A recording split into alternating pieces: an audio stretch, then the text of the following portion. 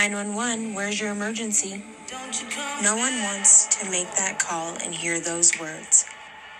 It could be the worst day of someone's life, and they need help to get through it. That's where I come in, the voice behind the badge. 911 dispatchers are the unsung heroes of first responders. Join me as I start my journey as a 911 dispatcher. Welcome to Idaho Raised Dispatcher. I'm Maria Wadsworth, and this is my journey. Don't you come back no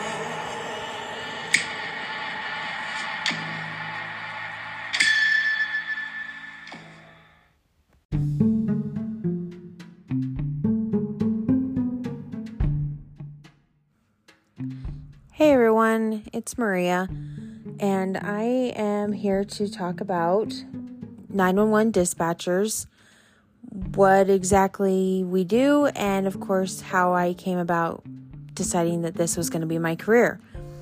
It has not been on my radar my whole life, and it's kind of an interesting story how it came to be. But before I get into all of that, I want to kind of introduce myself a little bit.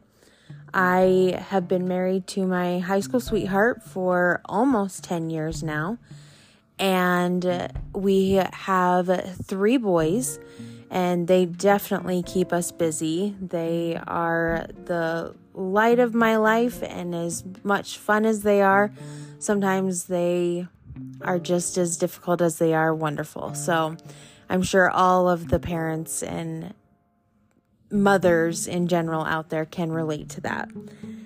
So to go into, why did I become a 911 dispatcher? Obviously, when people hear 911 dispatcher, they think, oh my gosh, that's such an intense job. Like, not everybody can do that job. And so I want to kind of rewind a couple of years. I was working alongside my husband, and then we had our 3rd child and decided that I was going to stay home for a while. And when I decided I was going to stay home, I kind of started to get stir crazy and didn't love, not having something to do outside of being a mom. And so I knew that I wanted to go back to school and possibly pursue, a degree of some sort. And when I was researching what type of career path I wanted to go down, I had a really, really, really strong desire to go into law enforcement. And being a mom and having young kids and my husband, it's not exactly the most mom-friendly or even family-friendly career for that matter. Obviously, there are not nearly as many female officers as there are male officers. And so, it was definitely something that I was genuinely interested in. I really felt like law enforcement was the direction that I wanted to go. But after I did take a year and took some classes, I was going to go through a local university to get my associate's degree in law enforcement. And when it came down to it, I was having a conversation with my family, my husband and my kids and stuff. And when it came down to it, my 2 oldest boys basically said, Mom, we don't want you gone long periods of time. And at the time they were referring to post, which is basically the police academy, or with the university that I was going through, I was going to have to do the program for 9 months, and it was going to be Monday through Friday, basically more than a 40-hour job for the most part. And so it was going to be a huge demand on my part and my family's part. And the only reservation that I was having was my family. I knew what I was kind of signing up for, but at the same time, I was passionate enough about it that I was willing to make some sacrifices to make that happen. And so I got a year into school and was working on figuring things out.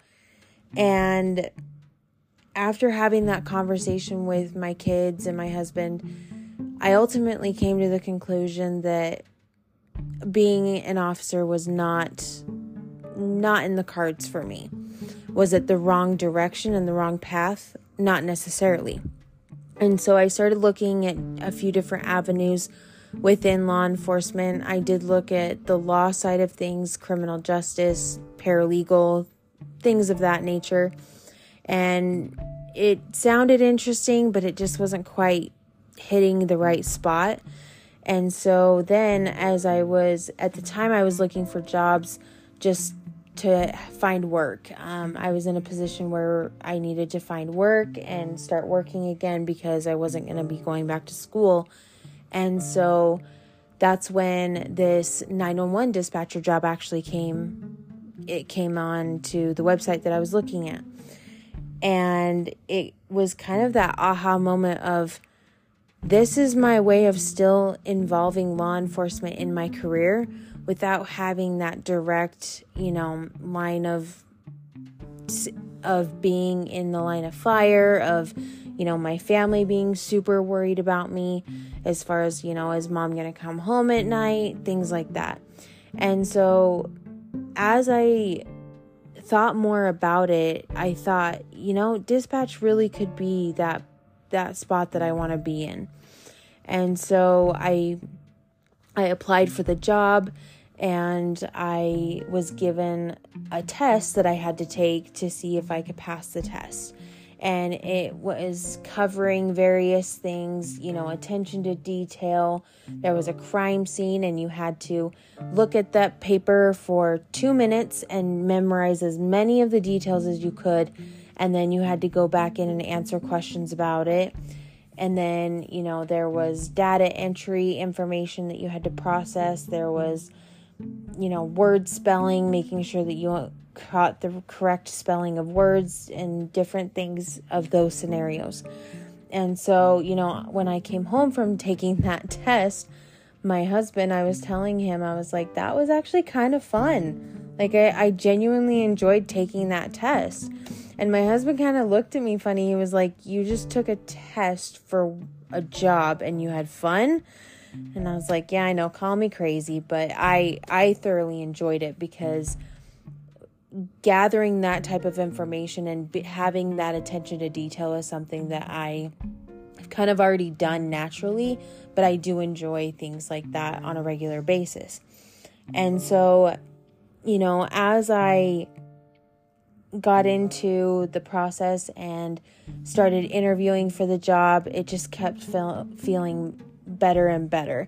And so it came around that they wanted to offer me the job, and I took it. And so far I am in my training. I'm in the middle of it, trying to learn as much as I can.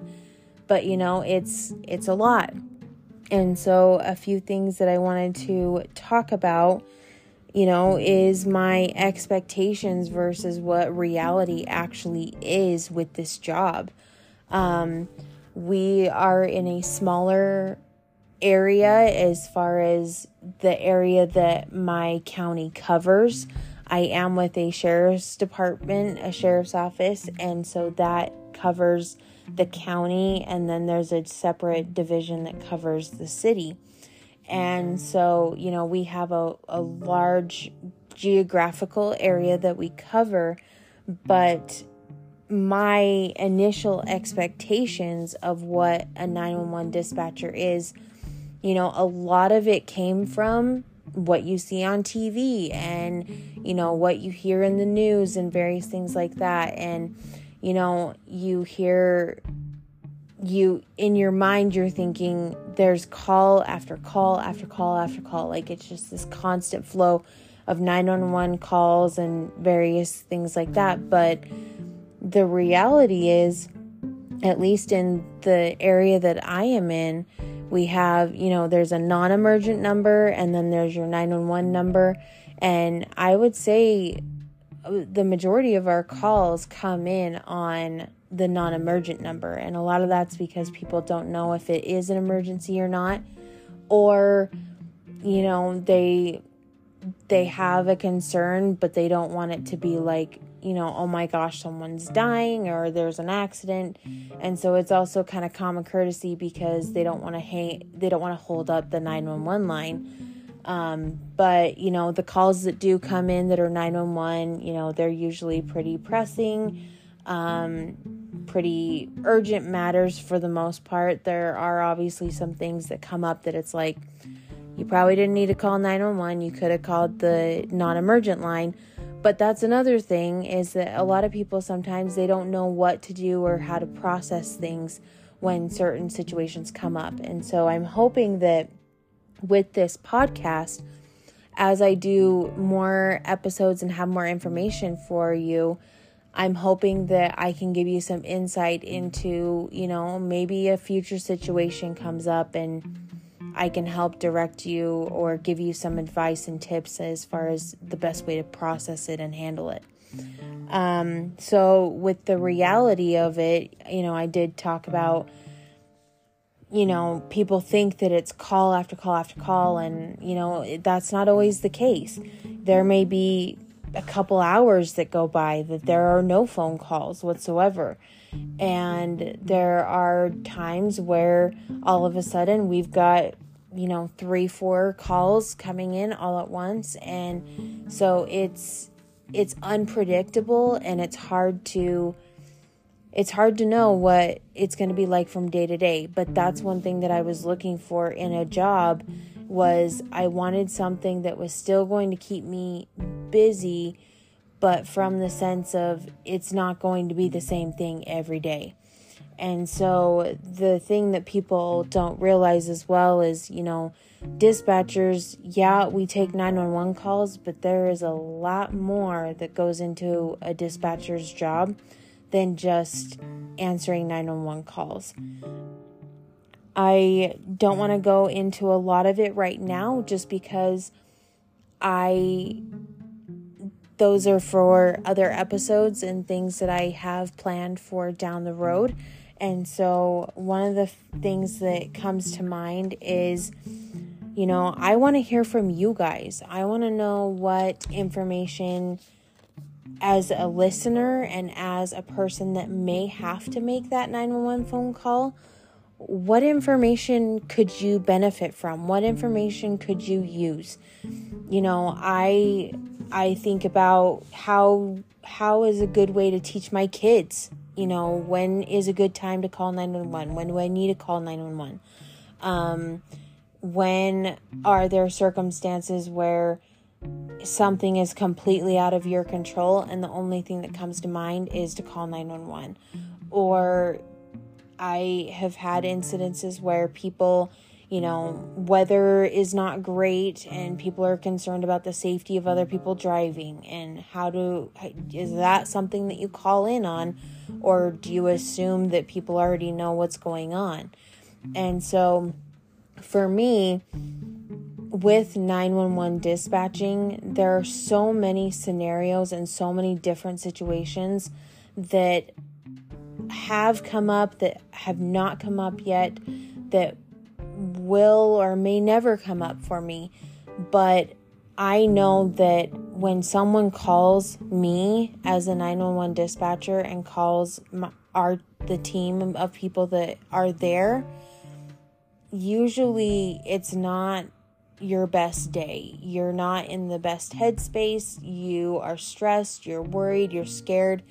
All of the emotions are going through your head. And so, there's a few sayings that revolve around dispatchers. And, one of them is, on your worst day, we will send our best. And another one is, we are the voice in the dark when you're going through that rough time. And we are the voice behind the badge.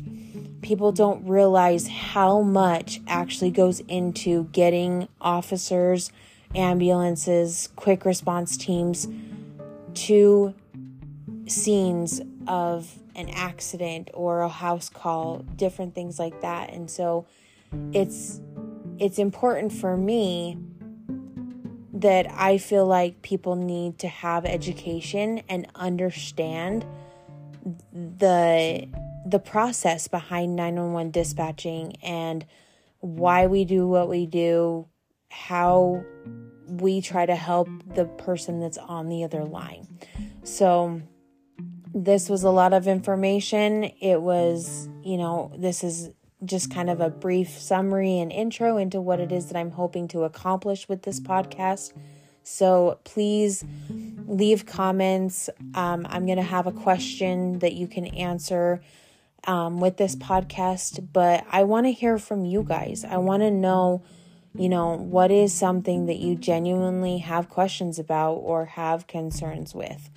That being said, I hope that you have enjoyed my intro. I hope you've gotten to know me a little bit better, and obviously as we progress down this road and move forward, my hope and my goal is to just better educate people when it comes to, reaching out to emergency responders and how that situation could maybe something could resonate with you that will help that go easier and more smoothly for you as a person that is calling in. So thank you again so much. This means a lot to me to have your support, and I can't wait for our next episode, and we will dive into things and just start going through my experience and the things that I'm learning behind, the voice of a dispatcher. So thanks, you guys, and we'll chat with you soon.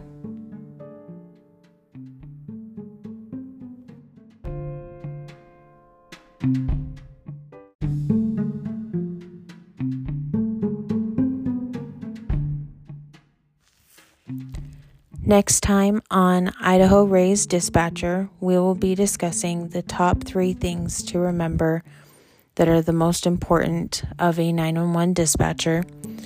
And I will also be going over some of the details of my first week of training as a dispatcher and the things that I learned that will be helpful for others to know as well.